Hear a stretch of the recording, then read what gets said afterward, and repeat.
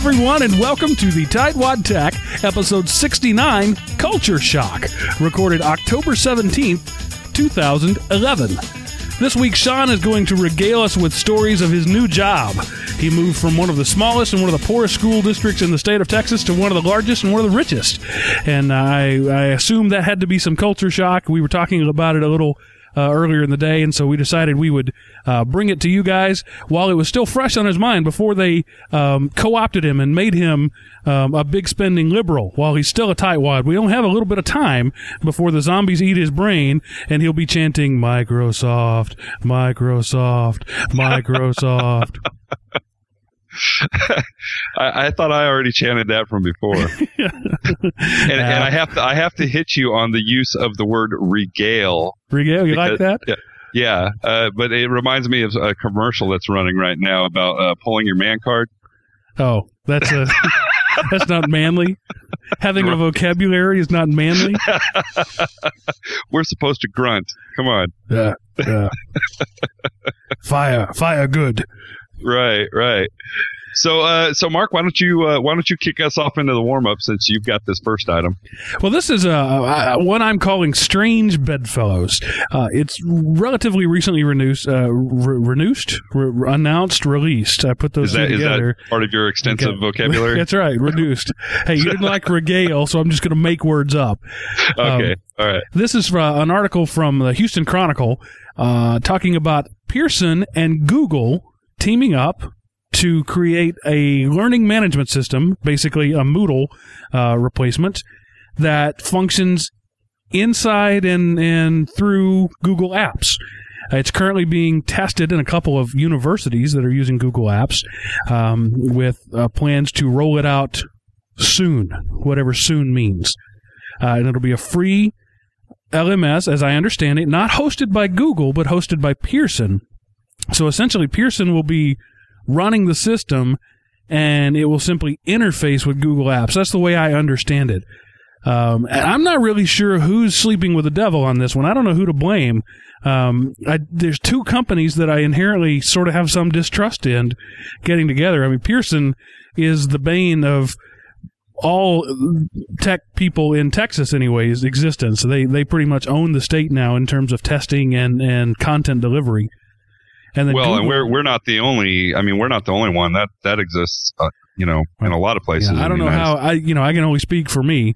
But then you add Google, who I've got a mainline IV with their Google Kool-Aid, so I'm having a hard time with this. I don't quite know whether to go bow down and praise my new overlords or run for the hills. I'm not quite sure, but it'll be definitely something to watch. And as more information is available, we will definitely keep you posted, and maybe get somebody on the show to talk about it.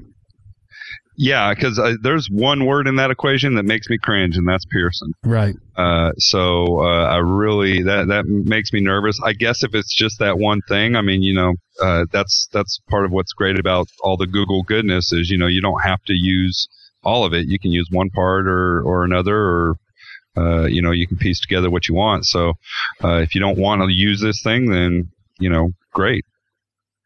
Yeah, the what I think is cool about it is they're talking about it's going to have all the features of like a Moodle or a Blackboard or these systems, but with the ease of use of Google Apps, which really sounds like the perfect beast, right?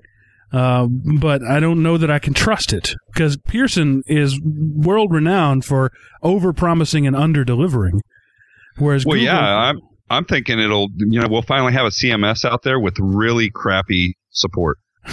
Yeah. So, that's something to look forward to. Yeah, what they're saying is it'll take the load off of people who are running their own Moodle server, in that you won't have to run the server. Pearson will run the server. You won't have to manage it. So it'll be, I don't know. You'll just spend all that. You'll spend all that time on the phone with Pearson trying to get an answer from somebody. Something like that. Well, have you ever tried to get somebody from Google on the phone? Well, that's even worse. Yeah, that's true. That's pretty much impossible. But how often do you have to do that? If it can't be done through support.py, you just can't do it. So, yeah. Well, I guess it's one of those. We'll just have to wait and see. Just a quick side note that doesn't really have anything to do with anything, but my Windows laptop has taken a dirt nap. It's died, temporarily, and I'm back on my Linux machine again. And it was interesting. I've always said so many times that it's a lateral move, but literally, I was doing a podcast, the One Meal One Workout podcast. Like, I opened it up and noticed it was damaged, and so I ran back into the living room, grabbed the other one, and with just a second, literally a second's notice, ran in and grabbed it. Was able to do everything I ordinarily do on the Windows machine in Linux. I'm not missing anything. It's older hardware. It's not quite as snappy in the performance department, but it just sort of buttresses the point that I've made a number of times that it's a lateral move between the two OSs. I had Windows 7. Now I'm running back on Ubuntu. I think 11.10. No, 11.10 just came out. 10.04 probably, something like that. Okay. So anyway, I don't know. I just wanted to. I just think it's interesting. But if you have an Asus G5 system, apparently they are known for the middle pin in the power jack just snaps off. When I started doing some research, actually, I was looking for the part, and I found that's actually a very common problem. And Asus is repairing that. They're taking those in and repairing them for support. But I didn't bother to notice that until after I had ripped mine apart and desoldered it. And so now I don't think they're going to take mine back in for support. But I found the parts online for $3, and hopefully I'll put it back in, resolder, and it'll work. But anyway, if that happens to you, you're not alone. Apparently that is a known design flaw in that system. Okay. So that's all there is to that. I'm going to jump in here and say that I have thunderstorms bearing down on me right now. So yeah, when they pass over you, they're headed our way. So either one of us could lose power any minute now. Right. So if that happens, you know what happened. Or if you hear the booming in the background, you'll know what that is. All right. I'm going to jump in here and say listener spotlight, those two words. We haven't done one in several months. I know we mentioned it a couple of episodes back that we were looking to start these back up. So, hey, listeners out there, I've posted a forum thread there on our site at elementop.com. Go check it out and, put your hand up in the air. We've had some great ones in the past. We always love to get our listeners on and kind of shed some light into their corner of the world and the interesting things that they're doing. And it's time to get those rolling again. So get on the forum and let me know that you're interested, and we'll get you scheduled for a show. I don't know, probably in the next 3 or 4 weeks. And so far, two of the people who've been on listener spotlights now have their own shows, with a third one, I think, about to develop. So, hey, it could be your own show on the Element OP network. Yeah, absolutely. I got to give a shout out to the chat room. We have a luminary among us tonight. A luminary, huh? Yeah, you like that? You like that vocabulary? Yeah. It's okay when you do it, but it's not when I do it. You can say luminary, but I can't say regale. Yeah, well, you can pull my man card, too. That's fine. Okay. So I'm assuming that's Steve Cherubino in the chat room. So nice to have you with us, Steve. Welcome, brother. Podcaster extraordinaire. Right, yeah. Okay. I guess lastly, I wanted to jump out and give a shout out to one of our other shows, One Meal, One Workout. Primarily because now with the change in my schedule, I've actually been able to start adding the workout part of that equation to my overall fitness plan, I guess, as Aaron would put it. So that show has really motivated me. I don't know what it is about Aaron. The way he talks about things, very, very logical, very motivational. I really enjoy the show. So, not just because it's part of my network, but just as a listener, I really enjoy the show.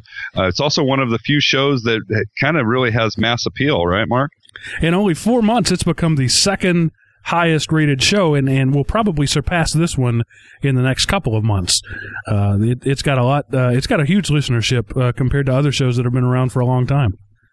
Yeah, and that's it. I think, one, it appeals both to men and women. So We can't say that of all of our shows. So, so that's a good thing. I will say, I'm going to give a shout out to somebody, Julie, you need to check that show out. She knows who I'm talking about. So, but yeah, ladies, any ladies out there listening, check out One Meal, One Workout. I really enjoy it. It's still mostly a bunch of guys, although he does have some ladies on there, that are part of his program. But just overall a great show. And if you're looking to maybe make a change or get a little healthier, both in the way that you eat and the amount of exercise that you're doing, it's an informative and motivational show. So okay, on to the topic at hand. Yeah. From poor to rich, from small to big. What are the differences that you've seen over the last couple of days? You've only been there, exactly 1 week. Today was your 5th day. That's correct. Right. So tell us just your overall first impressions of your new school district as being one of the largest and most well financially endowed districts in our state. I'm going to kind of try to do somewhat of a solid breakdown. So when I talk about things, I'm going to really do a comparison, poor versus rich. And I've outlined some major areas. So the server room, the desktop environment, iDevices, software. That's got to hurt you, right? Knowing that you're in charge of the iDevices. Right. You die a little inside every day, don't you? It's been a learning experience. I'll keep it at that. And then I wrap it up with overall impressions. So, let's see. Let me get back to the top here. I'll start with the server room. And the server room is very impressive. I'm just going to say that. And I'll talk about the rich side, which is that, one, we've got about 40 to 50 servers. And they are all Dell PowerEdge, or almost all Dell PowerEdge blade servers. So, coming from where I came from, it's kind of like, you see that room. It's glass enclosed, so you can actually you see the stuff all the time, and it's pretty impressive. But I can only guess, just how much money is in that room. It's crazy. When I'm talking about a lot of the things that we're going to talk about tonight, I'm going to mention warranty and support, because that plays kind of a key role in why people decide to go one way or the other. And on this particular one, I mean, I don't have anything to do with the server room, and of course I've only been there for a week, so I have no clue on warranty and support there. But I've got to imagine, just based off of how they operate everywhere else, that they've got some pretty good, strong warranty and support contracts in place. And then the only other thing I have to say about the server room is, with that number of servers, there's 3 server admins, and that seems like a fair ratio to me. I mean, I don't know. What do you think, Mark? What's that? Roughly 15 servers per person. I guess right. That works. Tell me about the room itself. How big is it, and what does it look like? It is. I'm going to say it is probably about maybe a 15 by 50 room. It's kind of rectangular, very, very long. They keep it very nice and cold in there. So as many would suspect a server room would be, it's everybody except the contractors I hired to build my server room. They don't seem to think that's necessary. Yeah, no, there's, with all that hardware in that room, and there's not a lot of open space around them, it stays nice and cold in there, so they've got a pretty good pipe going in there. So that's the rich side. So, Mark, you kind of touched on it already. I left the poor side of the server room open for you to talk about, because that's really your baby. Well, I think a lot of people in what we call the poor district or the small district don't even have a server room. It's the broom closet, and they've got a rack at the top.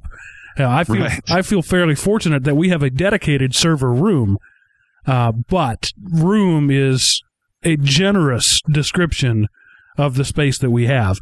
In fact, we had to turn 2 of the racks sideways because they wouldn't fit in the room. It's when they get to that stage in building a building they call value engineering. It's like that means what can we rip out to save money? And it seems like everything they value engineered was all the stuff that had my name on it. But yeah, our server room is tiny. It's really a closet with a very small air conditioner on it, as you know, Sean, that goes out pretty regularly. And yeah, that's cost you at least one server, right? Yeah, we have totally blown a machine. I went in there one day over Monday morning, came in over a weekend. I don't know when it went out, but we've got a little sensor on the wall. It was 187 degrees in there when I opened the door. Now that's hot. Yeah. That's hot.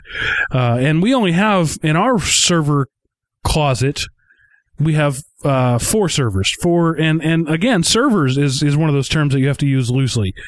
Sometimes our servers are just large desktops that we call a server because they're serving the purpose of a file server. But in terms of those PowerEdge rack mount sort of things, I first got my hands on one of those just a couple of years ago, and I've been doing this 15 years now. So it's different, but then again, our needs are different too, and we tend to do things by the bootstrap. Our friend Mike Grass, who's been on the show a couple of times, his goal is to have 0 servers. He wants Google to handle it all. He wants to have everything hosted, like they host their Moodle, they host their website. They don't do anything in-house. And that's certainly a way to go, but his goal is to have no Active Directory, nothing, no servers at all. And then I kind of wonder what they need him for at that point.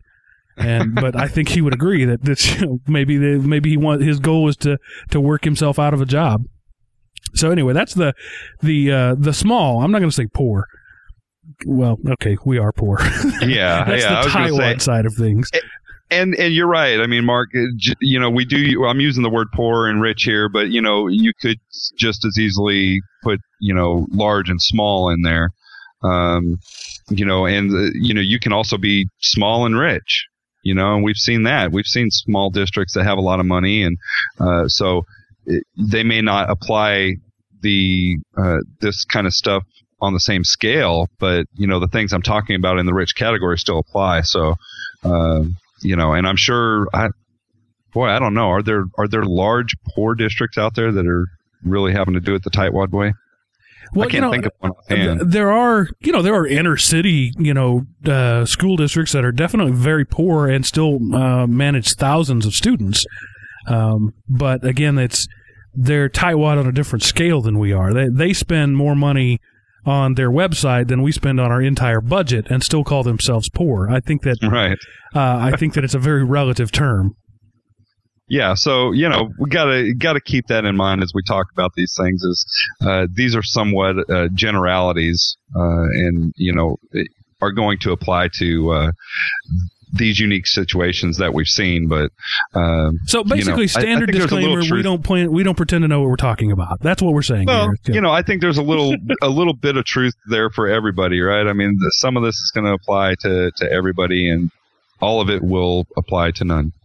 All right, so moving on to the desktop. I'm going to talk about the way we do things and the way most schools that are in our sort of situation do things. Is you don't have you're not a Dell shop or you're not an IBM shop. Well, now it would be Lenovo, I guess. You just buy whatever you can buy at the time, or some places build their own, or whatever, and you have a homogeneous network because you've bought different things from whoever was the lowest price vendor at the time, and you've kept them around as long as possible. So you may have 5 or 6 or 8 or 10 different purchasing cycles in use at any one time. And there's not this myth of the desktop lifespan. What's the word for refresh cycle? That's it. Right. The big people talk about refresh cycles. And the little people talk about spit, baling wire, and Band-Aids. So it's just a whole different sort of thing. And in our situation, it does create some challenges with troubleshooting because you have to know the idiosyncrasies of each hardware set.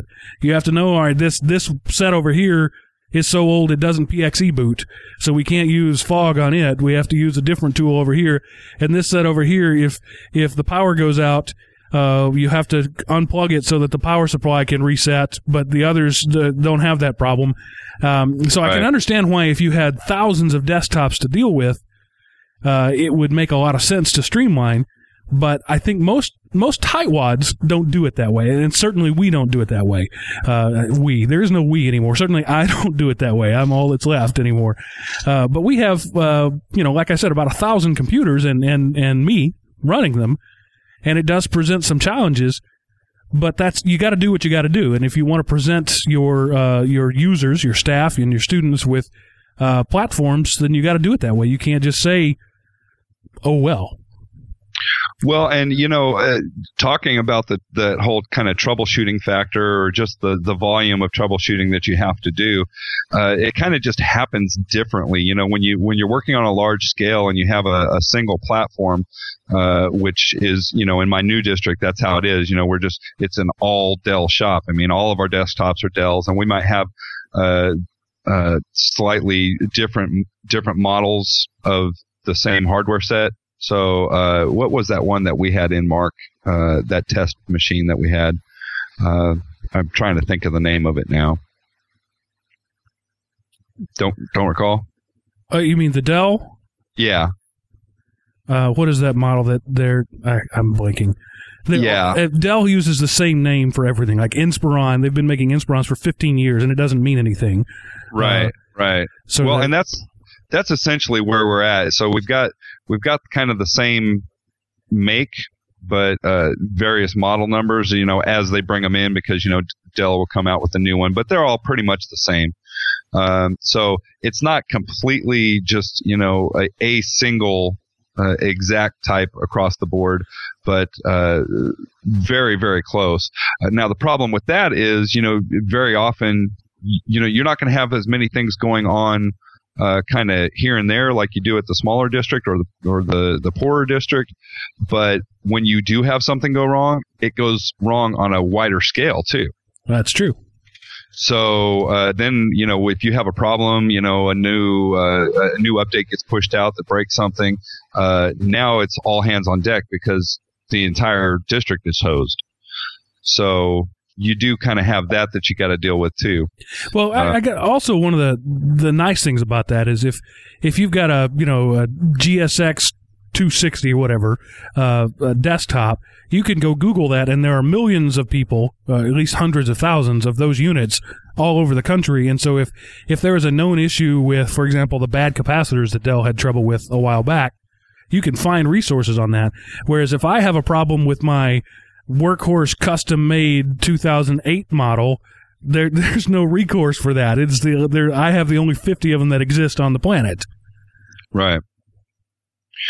I also wanted to mention with these desktops, because now I'm in a district that's not using Fog as its imaging solution, and Boo. I don't know what they're paying for theirs. It's good. I'll give them that. But at the same time, it's not quite as good as Fog, in my opinion.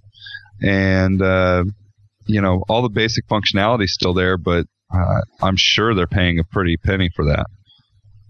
So I don't know. I guess I put that in the hardware column, but it kind of didn't really fit anywhere else.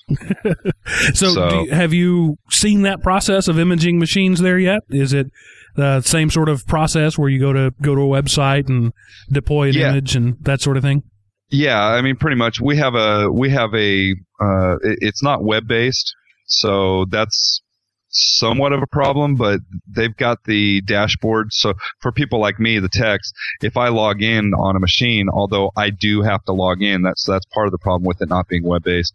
When I log in, as part of my logon, I get that dashboard in my start menu. So that's fine. It's there, but, without being web-based, if I've got somebody else logged on or something like that, it doesn't happen very often, but I would have to log them off and log myself in. So that's one thing, but I would lay money on that it's ghost based, because really all the same functionalities there. The performance seems to be the same.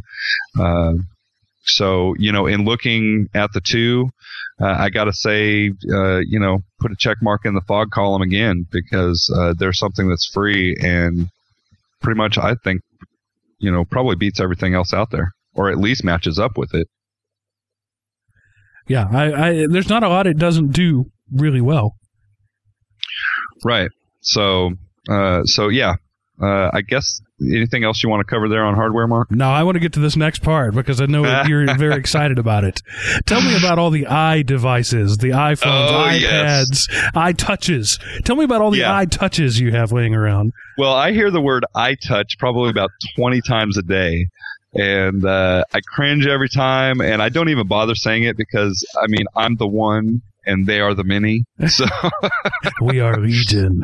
Yeah, I'm not even going to try to take up that fight. So I don't even say anything, but I cringe every time I hear iTouch because, Mark, there is no such thing as an iTouch. Nobody has ever made a device, as far as I know, called an iTouch.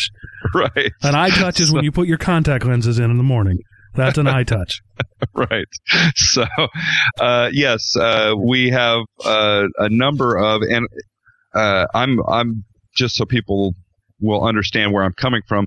I support elementary campuses, and I have 4 of them. So I'm getting to see a lot of it at that level. And we have a lot of iPod Touch carts. Okay. So there's plenty of that. There's quite a few iPads are out there now. Those are actually, I think, over the course of the last 12 months have been kind of getting into circulation. So we're seeing more and more of those. Even in the week that I've been there, there's been more and more deployments of the iPads. And then also MacBook Pros are very popular, primarily among the administration. So assistant principals and people in special ed, there's a lot of Macs. So seeing a lot of that there. It's been somewhat limited, but my experience still is kind of confirmed in that all along, the best application I've seen of these devices has been in the special ed realm. Kids with special needs that have maybe some motor control problems that, they have a little bit of an easier time actually interacting with these devices. That's where I really see the benefit of these. I did walk into a classroom last week, and there was a classroom of, I don't know, I'm going to guess there were 4th graders. Lights were out. They're laying on the floor, and they all have iPads, and they're holding them up above their heads. And there's a night sky app, where you can learn the constellations or whatever. And so they're laying on the floor in the dark, holding these iPads up and learning the constellations. So that's cool. And I'm sure there's that level of engagement that people talk about. But, I don't recall learning about constellations in the 4th grade. I still question, is that, important? Is that an important part of the curriculum? Is it $800 a device important? I don't know. Yeah, well, it's one of those things that could easily be done with a number of free or open source tools on a laptop or a desktop. Yes, you don't get the tactile sensation of laying on your back and looking up in a darkened room, but the information is still there. You could load Stellarium up in the computer lab and do the exact same lesson at no cost. Yeah, well, and that's where maybe I'm becoming a convert a little bit because I told you. Yeah.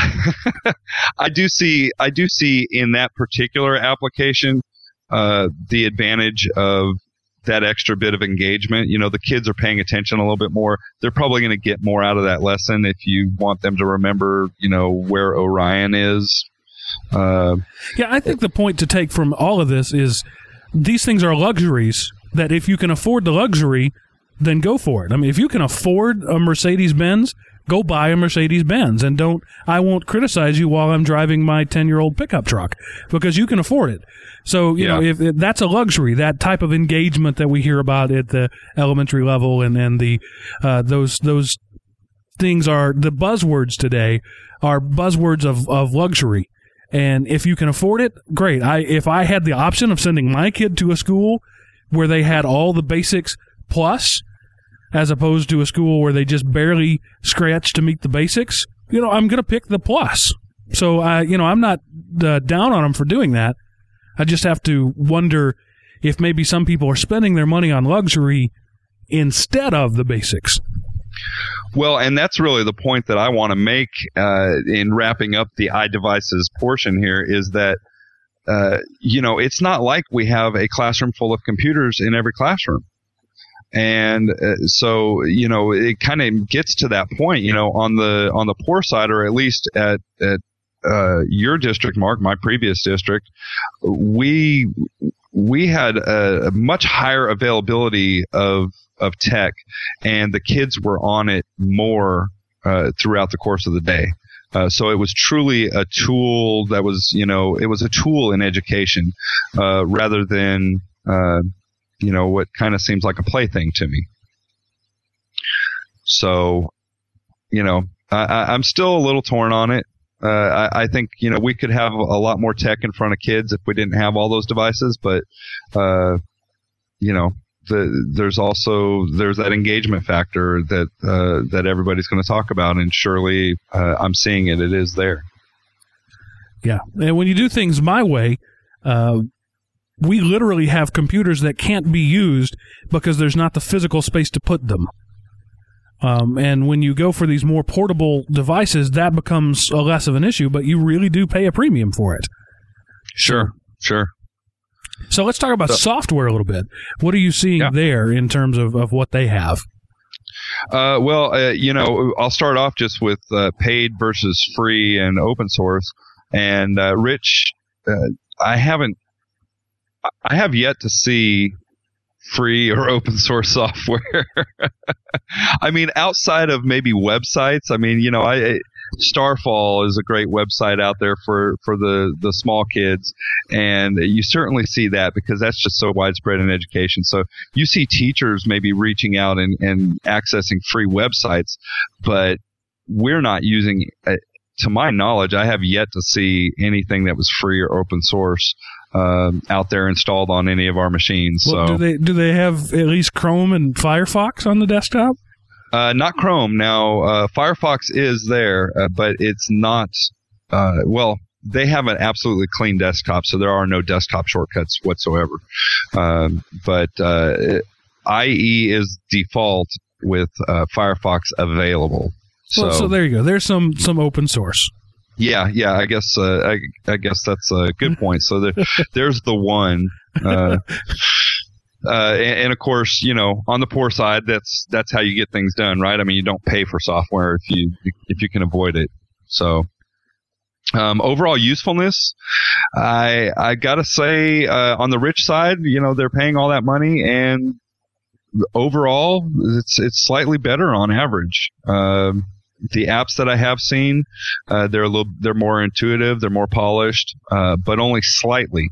So, again, if I wish I had some dollar amounts as far as, what they're spending on software every year, because I still think that if you took the dollar amount that they were spending versus the slightly better experience, I doubt that it's really worth that much money. Then we'll go on the poor side, which is the UI is generally less polished and there's a little bit of a bigger learning curve. So, again, I guess that maybe gets down to if you're with a large district, those types of things can be huge. If you've got to teach 2,500 teachers how to use something, that becomes a big problem. Right, and those become actuarial type equations at that point. If I can cut down my service desk calls by 15% by spending more, then that's, and I do that 6 times, I've saved a salary. So, right. It makes sense in some ways to sometimes spend money in the front end and save it on the back end.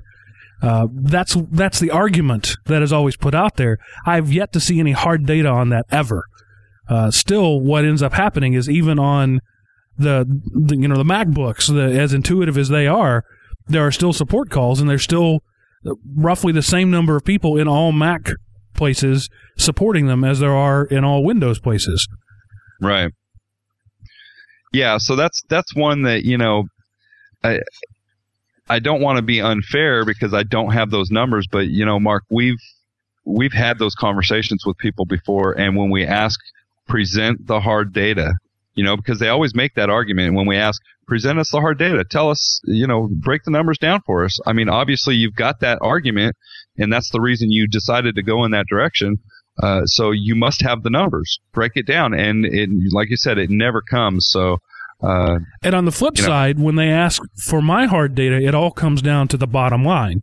It's all about money. And then they rightfully say, well, all you care about is price, and you'll sacrifice function for cost. And they're right. I will sacrifice function over cost as long as the basics are met. Again, it's but you're also faced with a situation where it's kind of an all or nothing situation. I mean, you can't. The money is simply not there, so it's not like you can. If you buy one really great app, well, there's 3 or 4 other areas that are getting nothing. Exactly. So I once had a teacher. This is a good example. Ask for I forget the tool, but she asked for a tool that was roughly $1,000 per installation for the software.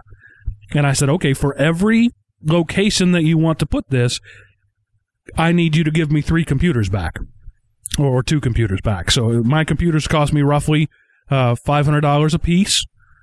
You want software that costs $1,000. For every place I install this software, you've got to give me 2 computers back. And of course she didn't like that idea, but that's what it comes down to. Those are the raw numbers that we have to deal with when you're running on a shoestring budget. So, and of course I was intentionally trying to goad her a little bit, but she said, I want this tool, and I said, okay, which 3 computers do I get to take back? And she said, well, none of them. I need them all. Well, no, you can't have all of them. I'll go out and buy the software for you, but I need these 3 computers. You pick which kid doesn't get a computer. Right. And when you put it in that way, people understand, well, maybe 85% functionality is good enough when I can give 85% to everybody instead of 100% to some. Yeah, exactly. So next item up is support. And, on the Rich side, I've had some experience with this already, and I'm going to say, first off, that highly touted support is generally bad, like most support. The support that you're getting on items, so you've got this warm fuzzy feeling because you got somebody there that's going to support whatever it is, the hardware or the software or whatever. But you've still got a heartbeat in a chair on a phone, sitting there waiting while support does their thing. So I don't see it as big a value add as everybody seems to think.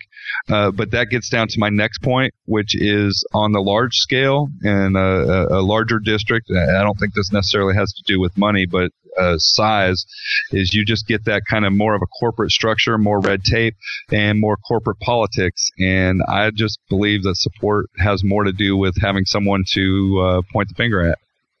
Right. As long as you can point at this person and say, they failed, then it's not you who failed, Right. And in my situation, I like the way you put it here in the notes. It removes layers of abstraction. There is the problem. There is me. There are no go-betweens. Right. I either fix it or I don't. Period. I don't blame it on anybody else. I don't have an 800 number to call, and I can't say, well, I'm waiting to get a call back, or I've been on hold for the last 5 hours. It's me, and I have to fix the problem. Well, and this is a big one. I'm actually pretty passionate about this particular one on the support side because on the poor side, your IT staff are your support. And, when I talked about or I mentioned in the notes about removing layers of abstraction, if your teacher or your end user has a problem with something, when they contact you, their IT person, their tech support, they're getting support. I mean, that's the person who knows the system, very likely built it and knows all the ins and outs of it. So there's a direct, just kind of one-to-one connection there. And I just think that makes that troubleshooting process much more efficient and accurate. Well, not only that, but you never have the issue of not knowing who to call.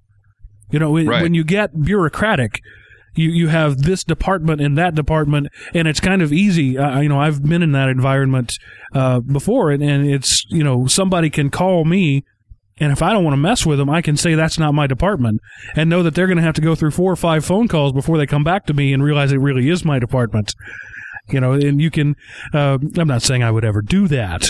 I'm just saying, for example, one could, but in a situation where your techs and your support and your purchasing agent, when they're all the same person, that doesn't happen. The buck stops at my desk, and that's just kind of the way it is. And I would like to have some layers of abstraction someday.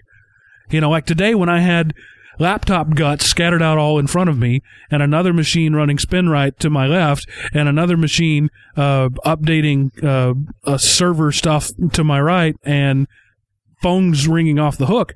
I would like to have some layers of abstraction. That would be nice to be able to say, no, you have to go deal with them right now. But again, that's a luxury that we can't afford. Yeah, absolutely.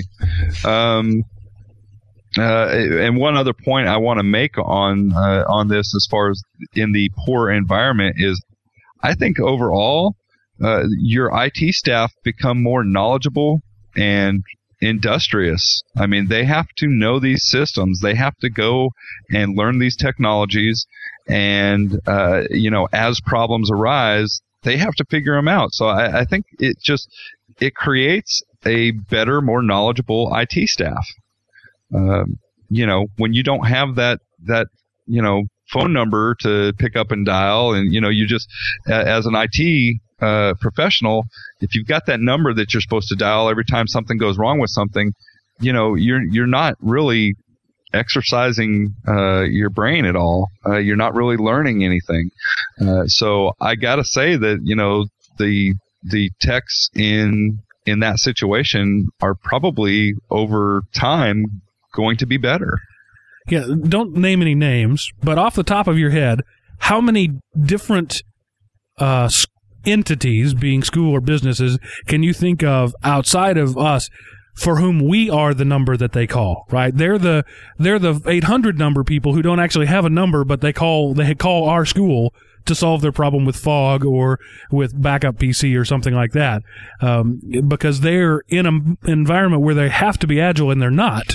So they end up calling us. I mean, twice a month at least, we would get those calls from other schools, from other people, wanting us to solve their problems for them.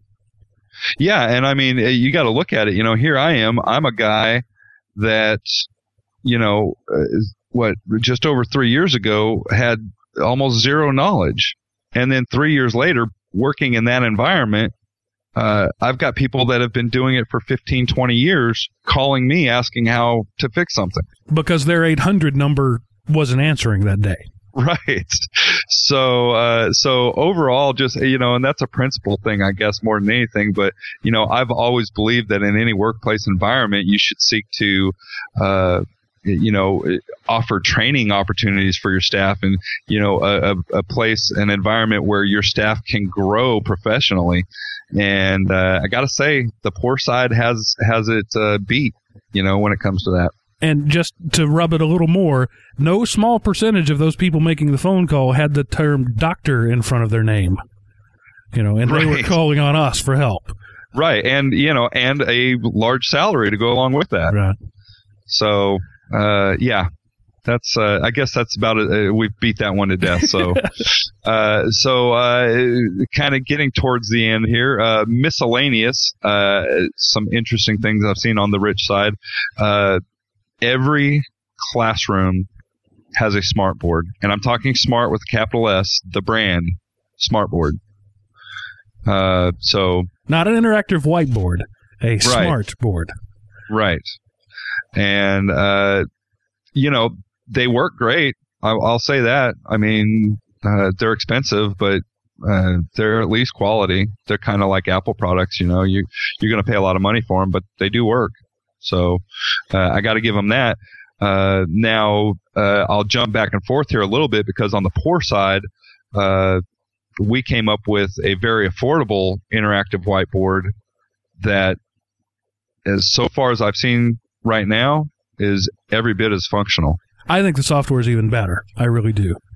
Yeah, it might very well be. So I think that's kudos out to Hitachi that built those Starboard links. So we'll throw that out there. Yeah, well, let's just talk about that a little bit.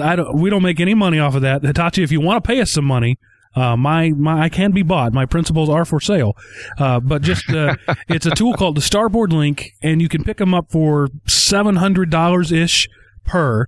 Whereas a smart board, capital S, is going to run you $1,500 to $2,000 at least.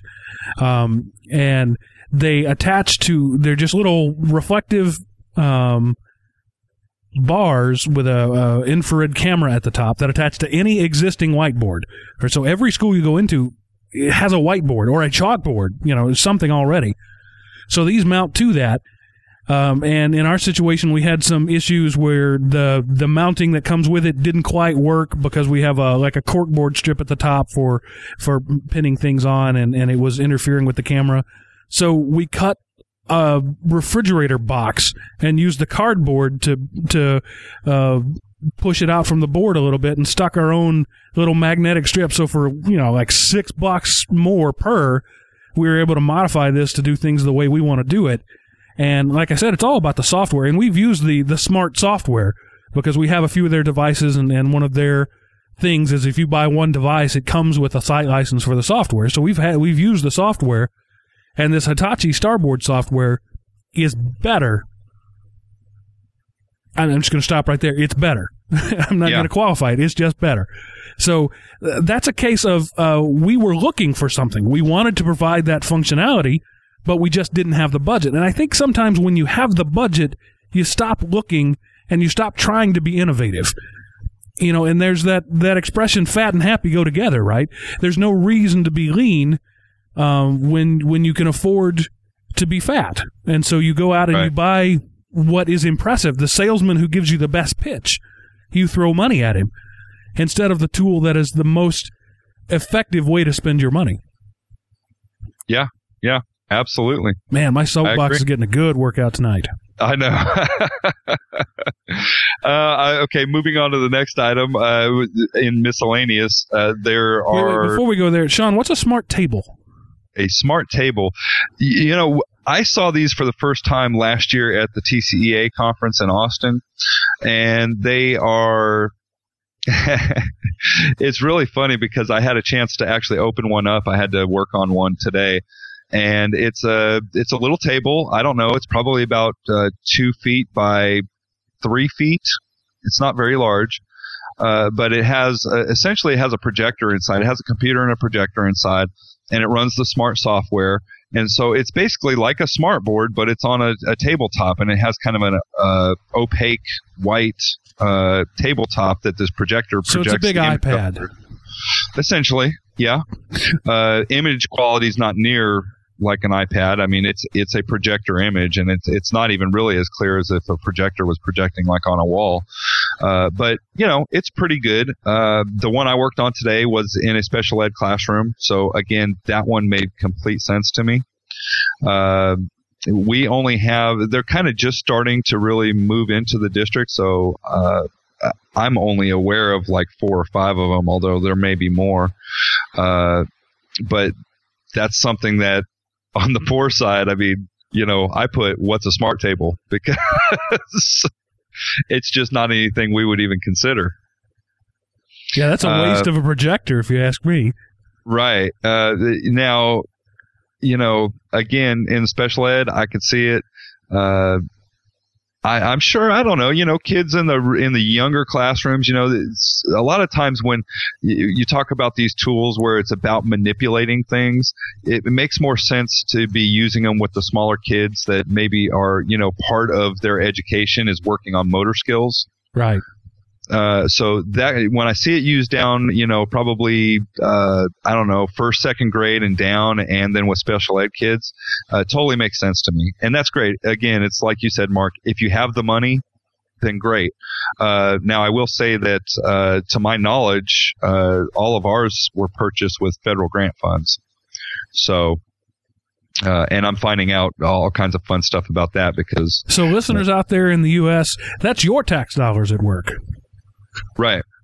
And, the ones I've seen, I've got to say, I'm seeing them being used right. But, that could be because, those federal dollars, there's a lot of stipulations as to where those things can be used. And I know that, where ours are, like if this particular one is being used in special ed, it cannot be moved. Right. The principal of that campus can't look at it and say, I want to move that into the first grade classroom. Nope, cannot do it. So, I don't have a problem with that. And then the last item in miscellaneous would be just InterWrite tablets and CPS systems, which CPS, if you don't know, is a classroom response system. So I put CPS system. What was that? Classroom? Maybe it's CRS. We always refer to them as CPS. No, it is anyway. CPS. I forget what the P stands for, but basically it's a way of answering questions without raising your hand. Right. And, I'm sure a lot of people have seen them out there, and it's pretty cool. You get instant feedback and things, but, now you can do the same thing with cell phones. So, CPS systems, like middle school and high school and above are kind of becoming obsolete now because all those kids have cell phones and teachers know how to get them onto a website and get that information anyway. So classroom performance system. Thank you, Google. Okay, there we go. I knew CPS was right, but I couldn't recall what it was. It's not Child Protective Services. That's different. Right. I'm going to say, those are far from widespread on the rich side. They are out there, but I think they're kind of almost to the rich district. Those are kind of almost already relics. They're already looking onto all the iDevices and, why am I going to buy an InterWrite board or a CPS system when what I really want is that iPad? And I agree with that. I think those are relics of limited use, but in our district, the teachers really like them and they're not expensive. So why not use that? You can buy a class for a setup for a class of 30 for the cost of a couple of iPads. Right.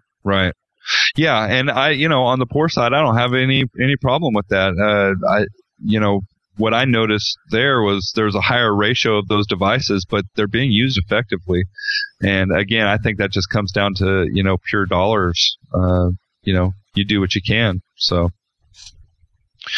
I guess it's time to wrap this up. So my overall impressions, the rich environment is exposing students to a wider variety of technology, but those same kids don't get to use it nearly as much throughout the day. So, in the poorer environment, the kids have more access to technology and they're using it more regularly through their day. So on the smaller side, and again, just in my experience at the one school, but the way that we ran things, kids were on technology all day long. Google Docs was how work was done. And I really like that. The technology is the new pencil, and kids are using it all day long. And that's, that really mirrors what their lives are going to be like anyway. So, I like the fact that on the poor side, the technology is just part of their lives. On the rich side, they're getting to experience more technology, and there are some pluses to that. They're getting a wider variety, but they don't spend nearly as much time on it. One quick story about that. We had a substitute come to our middle school and was in our high school, as we've talked about before. We're 1-to-1 there. Every student has a desktop. In our middle school, we're roughly half 1-to-1. We're on our way to saturating that. And this teacher was in one of those 1-to-1 classrooms, And at the end of the period or day or whatever it was, she said, okay, now I need you to hand in your homework. How do you do that? Do you print that or you hand it out, whatever?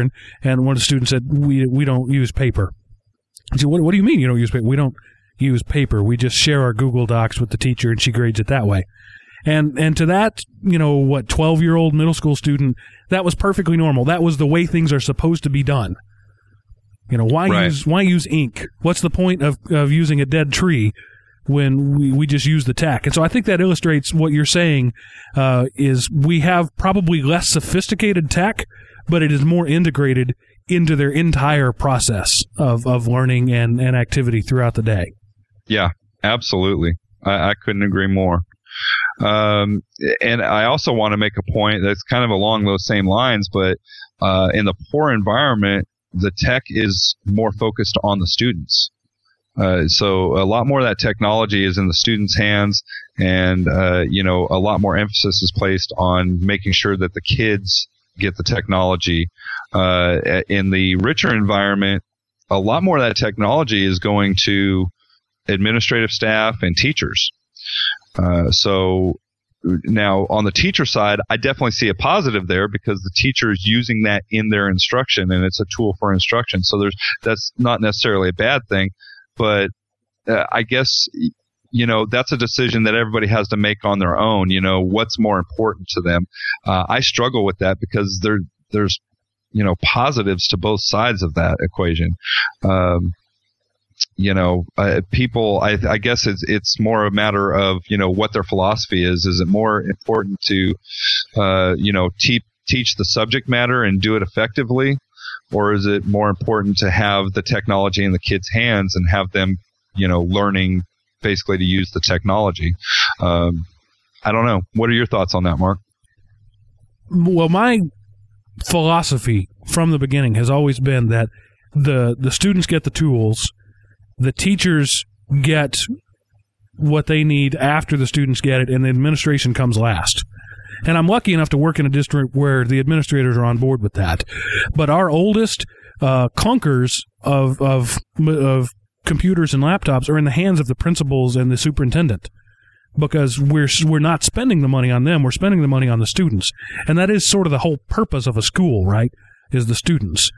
So students comes first, teachers come second, admin comes last, and I come third. It's the Maserati mechanic who drives a beat up VW. That's kind of the way I am. We in our tech department get the dregs, the leftover stuff that we can keep running, because I'm not going to waste that money. I'm not one of those guys who's going to go out and buy, a brand new MacBook Pro just for me and sacrifice a student experience for that. Yeah. Well, and I couldn't agree with you more. I do struggle with, money, some money spent in, putting technology in the teacher's hands can be extremely valuable too. If the teacher's using that stuff effectively. And of course, we did take that into account, there when I was working with you, Mark, if it was truly, if a teacher could really show us how it was going to make their instruction that much more effective, then that became a priority. Right. And that's the thing. Show us your plan. Show us what you're going to do with it. Show us the lesson plans you've worked out. Then I will break my back to get you what you want. But it kills me when I see people posting on email listservs, we just bought 500 iPads. Anybody know how we can use them? That's totally bass-ackwards. The idea right. is to know what you're going to do first, then go purchase to fill your plan. Right. So the last point here is, I kind of have to wonder how much money is really being wasted on the rich side. And it kind of gets to your very last point there, Mark, is I don't know that, everybody out there is really effectively doing the homework on the front side before they make some of these decisions. I think if they really did, and if they were really good stewards of the public money, that they might do things a little bit differently. Okay. I think that's a good place to stop. So we'll move on to the tips of the week. I do have a tech tip this week. See, I ran out last week. I've stocked up for at least another week or two. So good. As long as I can stay a week ahead, I'm okay, right? Yeah. And this one actually comes courtesy of Podnuts, and this I heard it on one of their shows. It was not a tool I was familiar with. It's called WinFF. And it's a graphical user interface for the FFmpeg library. Anybody in the Linux world knows that FFmpeg is the Swiss Army knife of video and audio manipulations. And there are Windows. That library is imported to Windows and Mac as well, I believe. But it's command line, and there's not a lot of GUI tools for it. And as far as I know, there wasn't anything on Windows. But this tool, WinFF, the website is winff.org, but it's WinFF, is a great tool for simply converting things. It's got, lots of presets. So you say, I've got this file here, and I want to format it to play on an iPad. You click the iPad button and go. And you don't have to worry about codecs. You don't have to worry about frame rates. You don't have to worry about aspect ratios. All that stuff is set in there. It's really simple. And it doesn't really do any of the work. The FFmpeg library does all the work, but it just makes it pretty. So that's WinFF. Go check it out. It's I would say it's teacher approved. So is that kind of like I know this isn't an exact comparison, but kind of like Format Factory on the Windows side. It's much simpler. It's much simpler than Format Factory or Handbrake or Format Oz or any of those things that we've talked about before. It's just a really point and click, I do one thing and I do it well interface. All right. Well, I'll jump in with the teacher tip of the week, and it is I don't even know how to call this. bcs.bedfordsmartins.com. What this site is what it is. I haven't done that in a while. I was getting pretty good at avoiding that. That's because I always crucify you when you do. Yeah. This teacher tip is it's a great source of authoritative research material, and it's broken down by discipline. So let me just pop over to it here. It's got it broken down into 4 major disciplines: humanities, social sciences, history, and then sciences. But you can go into any of these, and it's just a collection of really kind of what's best out there on the web. So I know teachers always are concerned with that when they're have their students researching things online, and they usually have to have a period of instruction on that, is how much bad stuff is out there. And this site seems to have done a really good job of kind of going out and grabbing the good stuff. So go check it out. Let's see here. It's got one of those great titles, Research and Documentation Online 5th Edition. Yeah. And the link is not any better. So just if you need a good research site, something that you might feel a little bit more comfortable pointing your students towards, go to elementop.com, pull up this show note or the show notes for this show, and we'll have the link there for you. It's the RAID 05, Research and Documentation Online, RAID 05. I just dubbed it that. Okay. It's like the that's better than what they called it. Yeah, if you're in the medical field at all or in the psychology, it's the Diagnostic and Statistical Manual, DSM 3, 4, 5. I don't know what they're up to now. When I got my degree, it was the DSM 3R. So yeah, this is the RAID 05. Yeah. I just have officially dubbed it that. Not that anybody cares, but by golly, that's what it is. Right. Well, I guess it's about time to start winding this thing down, right, Mark? That's right. So you already mentioned where you can find all sorts of goodness, elementop.com, where you can find forums there, where you can sign up to be one of our listener spotlights. So if you want the spotlight shined upon you, you can jump in the forums there, or if you want to see all of our tips of the week, because Sean religiously goes up every week and updates that forum post, and it's up to the second of all the tips that we've ever done. So there's a forum there for tips of the week. I'm going to make you eat those words someday. I don't know when. By actually doing it. Yeah. Might not be this year, but I didn't say you didn't. See, I was giving you all sorts of credit. Yeah. You can find us on Twitter, Facebook. Just type the words Element and Opie together, and you're going to find us. Also, you can leave us a voicemail. Our phone number is 559-I-AM-OPIE, OPIE, or just go onto our website, use the Call Us widget, and enter your phone number and your name if you want to. That's not even necessary.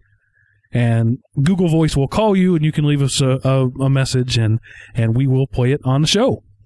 So I think that is about it. So, Sean, was this a good show?